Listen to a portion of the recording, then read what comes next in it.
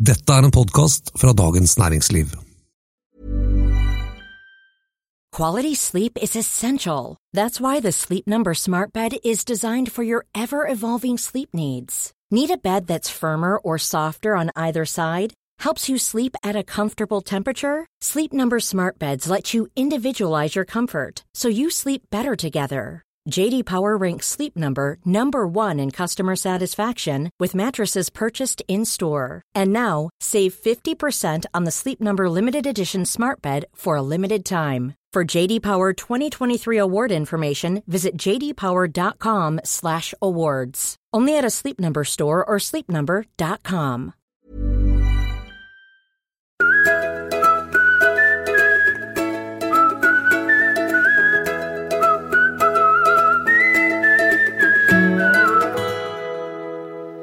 Kampen om kostnader og lønninger i Nordsjøen hardner til.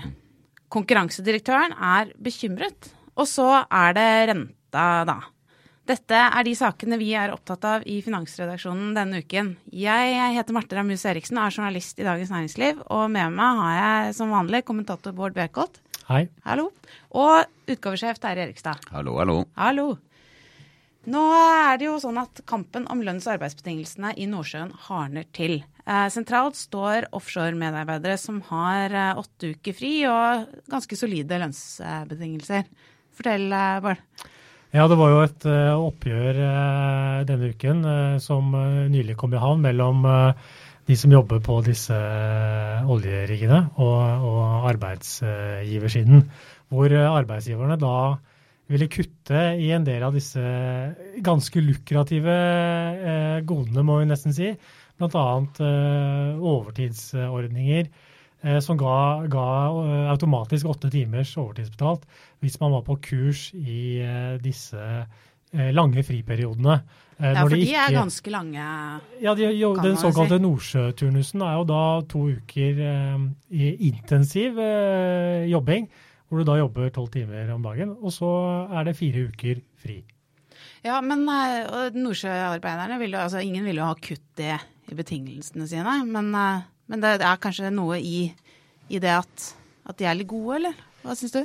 Ja, det klart at fagforeninger vil jo alltid kjempe for høyest mulig lønn, og også selvfølgelig beholde de godene de har opparbeidet seg, selv om det kanskje skulle være litt dårligere tider i bransjen. Så det kan man jo, det jo lett å forstå. Samtidig så det jo slik at behovet nå for å kutte kostnader i oljebransjen ganske ekstremt. Allerede før oljeprisen falt, så innså jo oljeselskapene at de marginene de hadde var i ferd med å forsvinne helt omtrent. Kostnadene var alt for høye.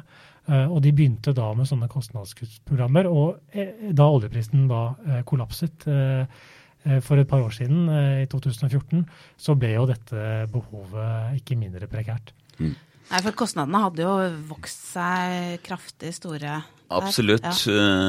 Norges Bank i forbindelse med årstalen til sentralbanksjef Øystein Olsen gjorde en beregning om hvor mye de ekstra kostnadene i oljebransjen har medført av tap for fellesskapet, og kom frem til at det var svimlende 1500 milliarder kroner, altså et helt statsbudsjett, som på en måte har blitt borte i form av merkostnader da, sammenlignet med kostnadsutviklingen i samfunnet ellers. Og det jo dels det vi snakker om, at ansatte får gode betingelser, dels at leverandørene fikk godt betalt, dels at selskapene tjente godt med penger. Alt det var mulig så lenge oljeprisen steg og steg. Og da det klart at når inntektene strømmer på, så det lett å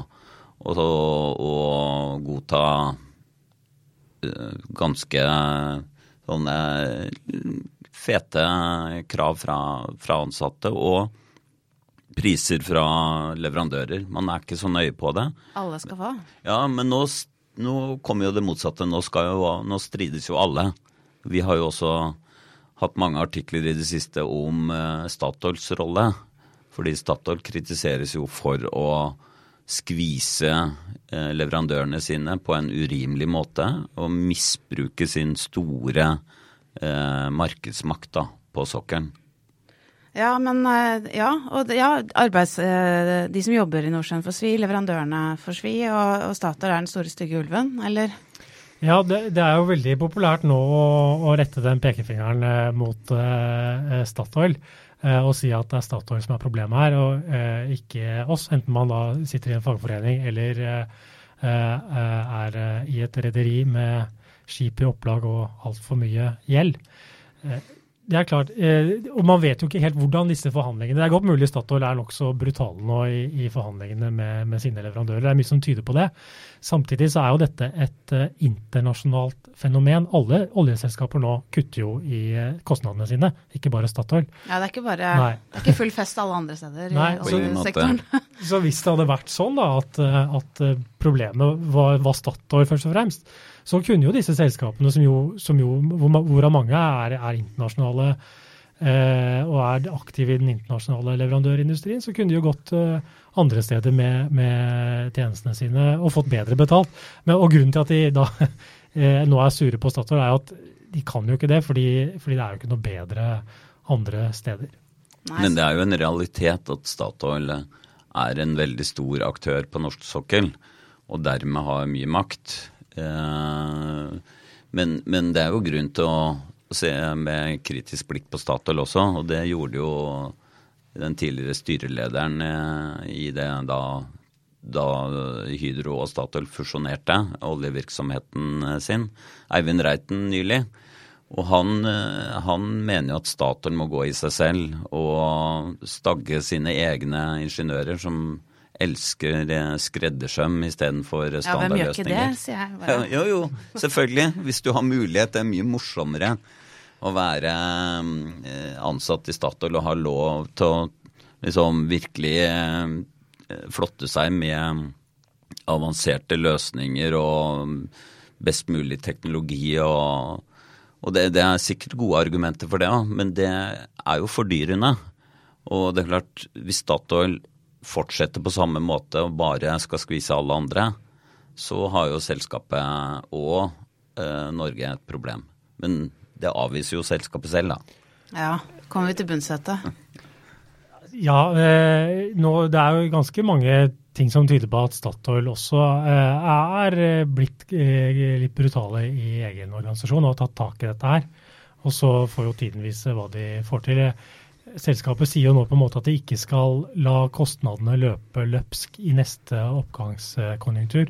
Det tror jeg kanskje blir litt vanskelig å holde, nettopp fordi en del av denne kostnadsøkningen jo rett og slett bare markedsmekanismer. Altså når alle skal ha rigger, så blir det dyrt å leie inn rigger da. Og når ingen vil ha dem, så blir det billig. Og det kan du på en måte ikke gjøre så mye med, men det de kan adressere nettopp det Terje inne på her, denne hangen til litt sånn å la ingeniørene få boltre seg fritt. For da går jo taksameteret, og et annet poeng jo sånne ulike sikkerhetsstandarder som gjør liksom små skruer og muttere og slike ting helt uforholdsmessig dyrt på grunn av veldig omfattende dokumentasjonskrav. Der det sikkert mulig å gjøre ting både enklere og billigere. Men dette jo egentlig en illustrasjon på en debatt om eller hva som skjer når Norge blitt fattigere enn det vi var før. For det jo ikke bare ansatte på sokkelen og selskaper og leverandører som har nytt godt av denne høye oljeprisen og de gode inntektene. Det har ført til at lønnsnivået i Norge høyere enn det ellers ville ha vært, og skattene lavere enn de ellers ville ha vært. Og når da vi merker ikke sånn umiddelbart fordi vi har vært flinke, satt av penger i et oljefond, og vi kan bruke av det når de løpende skatteinntektene fra oljesektoren faller. Men sånn fremover så betyr det en lavere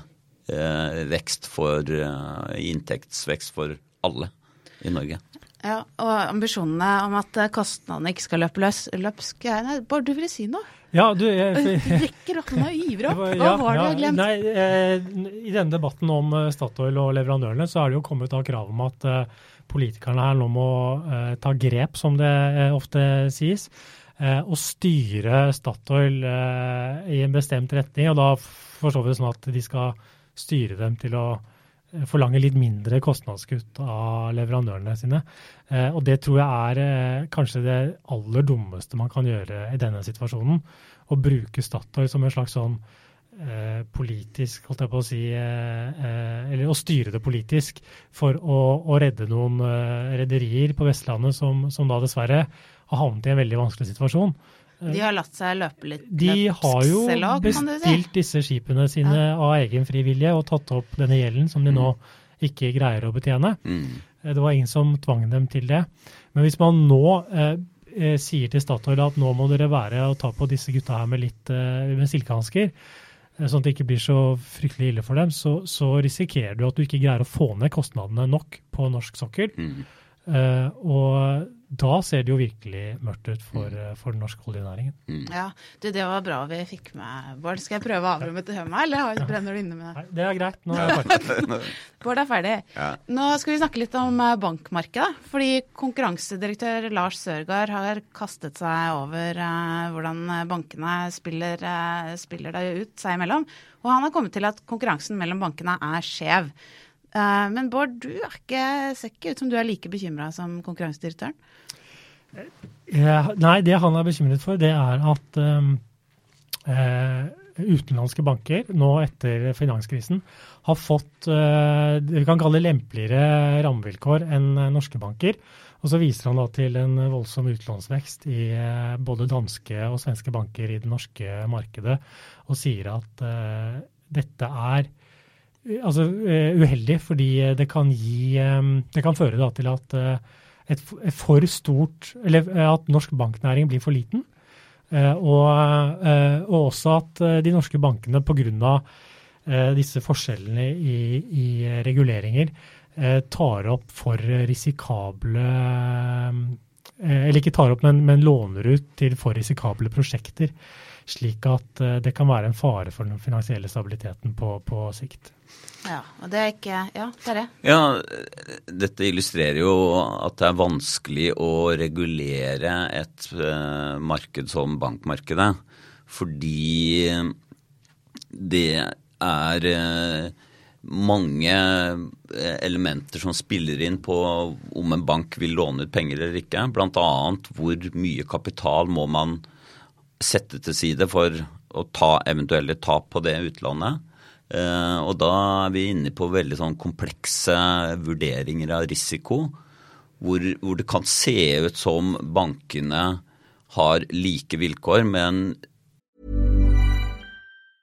Quality sleep is essential. That's why the Sleep Number Smart Bed is designed for your ever-evolving sleep needs. Need a bed that's firmer or softer on either side? Helps you sleep at a comfortable temperature? Sleep Number Smart Beds let you individualize your comfort, so you sleep better together. J.D. Power ranks Sleep Number #1 in customer satisfaction with mattresses purchased in-store. And now, save 50% on the Sleep Number Limited Edition Smart Bed for a limited time. For J.D. Power 2023 award information, visit jdpower.com/awards. Only at a Sleep Number store or sleepnumber.com. Many of us have those stubborn pounds that seem impossible to lose, no matter how good we eat or how hard we work out. My solution is PlushCare.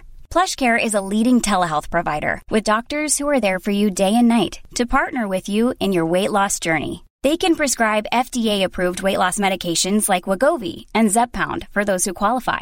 Plus, they accept most insurance plans. To get started, visit plushcare.com/weightloss. That's plushcare.com/weightloss. Hiring for your small business? If you're not looking for professionals on LinkedIn, you're looking in the wrong place. That's like looking for your car keys in a fish tank.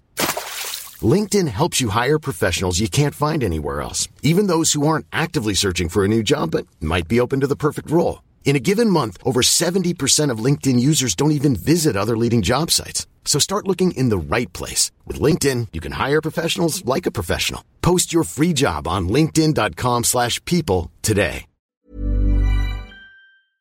I realiteten har det ikke, og så vet ikke politikerne helt hva liksom riktig nivå på risikoen Men jeg tror at det et poeng at vilkårene skal være like.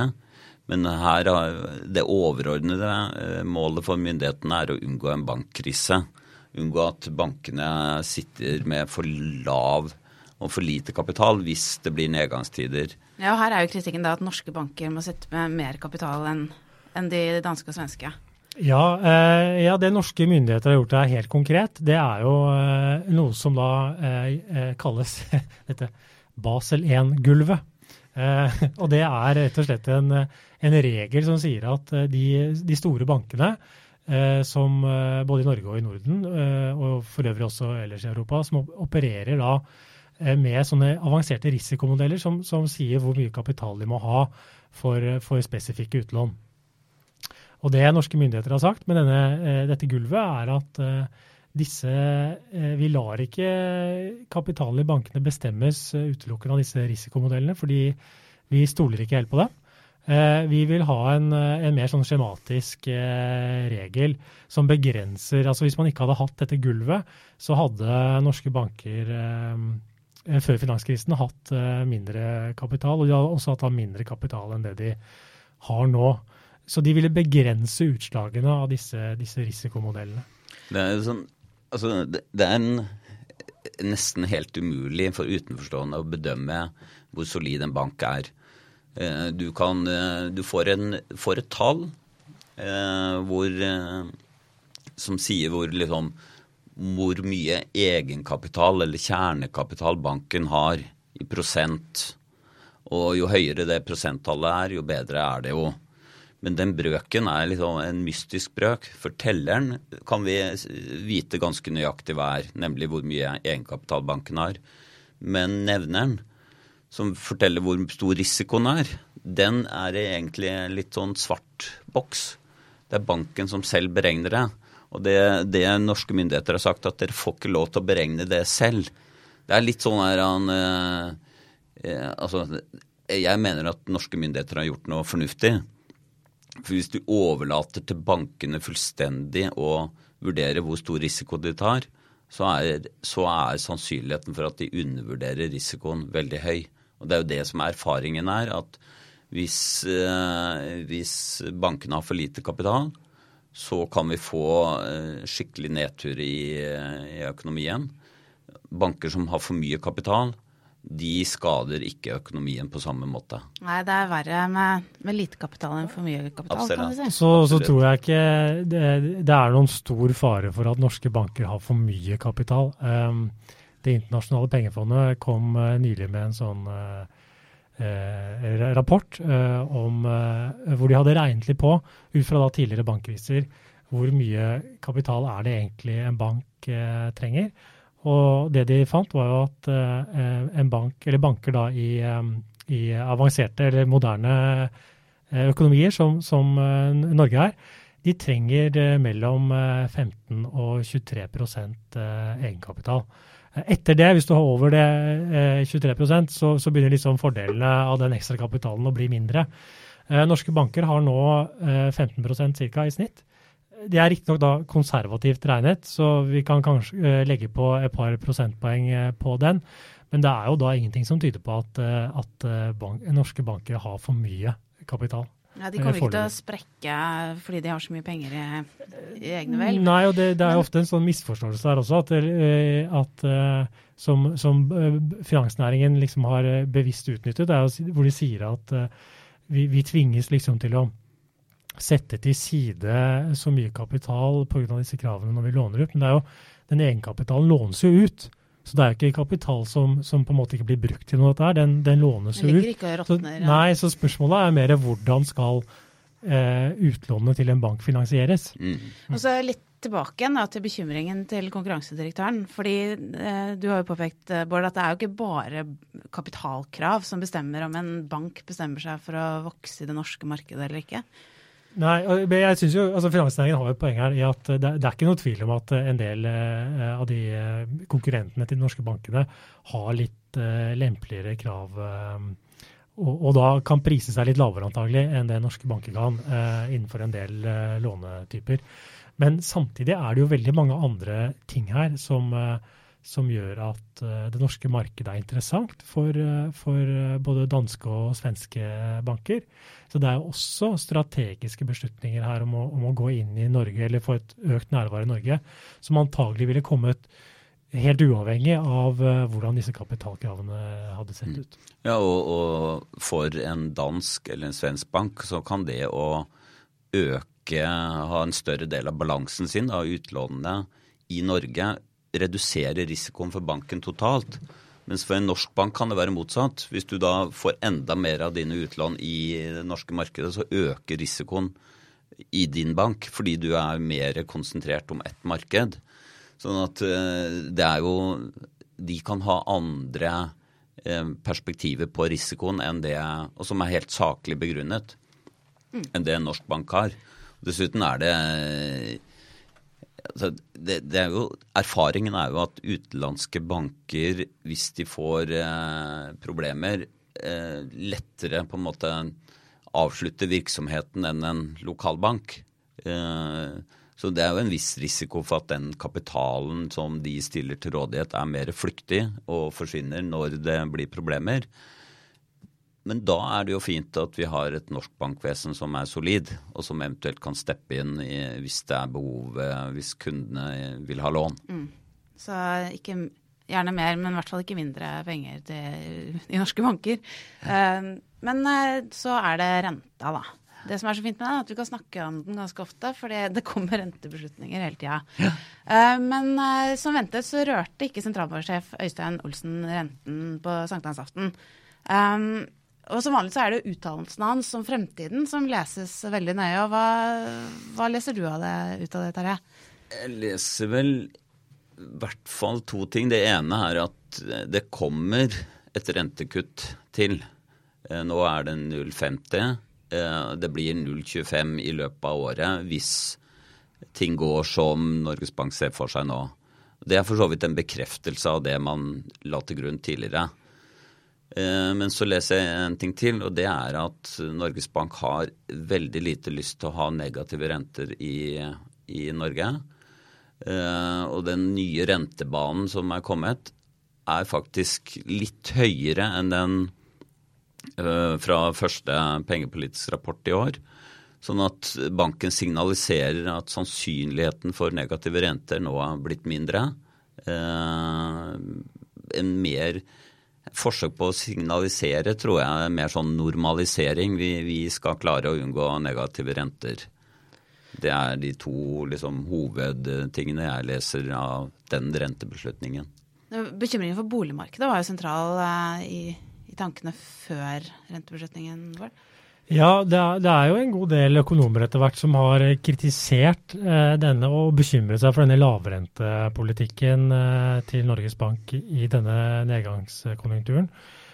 Og den sentrale begrunnelsen da har vært spesielt hensynet til den etter hvert sterke veksten i boligprisene, spesielt da i Oslo og Østlandsområdet. På Vestlandet så er det jo ikke så veldig mye å bekymre seg. Det er mye andre ting som å bekymre seg over, men ikke akkurat at boligprisene vokser så mye. Men da er jo tanken at lave rente virker veldig prisdrivende da, i markeder hvor folk ikke mister jobben og ikke blir arbeidsledige, og hvor det er da litt lite boligbygging, sånn som det er i Oslo. Så er det lett da at man låner til pipa, og at denne gjeldsveksten blir for høy. Da. Og de som bekymrer seg for det, vil gjerne ha da høyere renter fra Norges Bank. Men lavrente eller ikke, Terje, du har tatt på deg noen lange briller her og sett litt på norske rentenivået. Ja, i historisk perspektiv? Ja, og vi har jo en slags forestilling om hva som er en normalrente, og vi snakker om at det er unormalt lave renter nå. Men det kan vi egentlig ikke være sikre på hvis man ser på historien. Grunnen til at vi snakker om lave renter nå er jo at rentenivået har falt kontinuerlig siden 80-tallet. Altså på 80-tallet lå renta i Norge og internasjonalt veldig høyt. I Norge lå den jo over 10% I hele den perioden. Og så har den bare liksom trendet nedover hele tiden. Tidligere snakket sentralbank om en normalrente på rundt 5%. Det har man sluttet å snakke om. Fordi man vet jo ikke hva som en normalrente. Hvis man da ser på perioden forut for denne høyrenteperioden på 80-tallet, så lå de lange rentene mellom 3 og 4% I Norge. Det kan godt hende at det et normalrentenivå. Det kan godt hende at vi skal tilbake til et sånt type rentenivå. Og hvis du ser det enda lengre, så lå renten enda lavere. Hvis du liksom går helt tilbake til 1800-tallet. Men strengt tatt så vet vi ikke dette her, og derfor så jeg litt sånn opptatt av at vi ikke skal bare legge til grunn at det unormalt lave renter det nok det lave renter, det kan vi si, men om det unormalt eller ikke, det vet vi strengt tatt ikke. Nei. De var jo veldig lave veldig lenge før den industrielle revolusjonen. Nettopp. Ja, da vi over I en annen podcast, kanskje. Ja, det kan vi komme tilbake til. Vi kan komme tilbake til det, og som vanlig så har vi da laget en liten piknikkurv med artikler om ukens temaer å fordype seg I på dn.no. Nå det sånn at podcasten Finansredaksjonen tar seg et glass limonade og legger beina på bordet. Vi tar sommerferie, så vi ønsker alle våre lyttere god sommer. Og så må jeg jo si at tekniker I dag har vært Marte Christensen.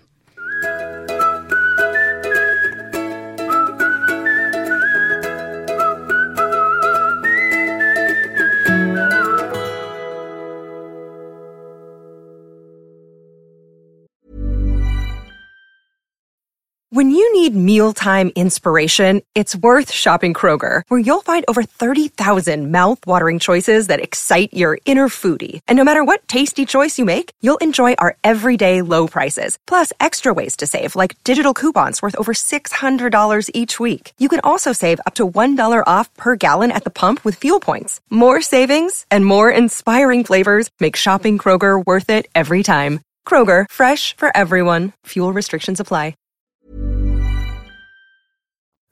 Du har nå hørt en podcast fra Dagens Næringsliv.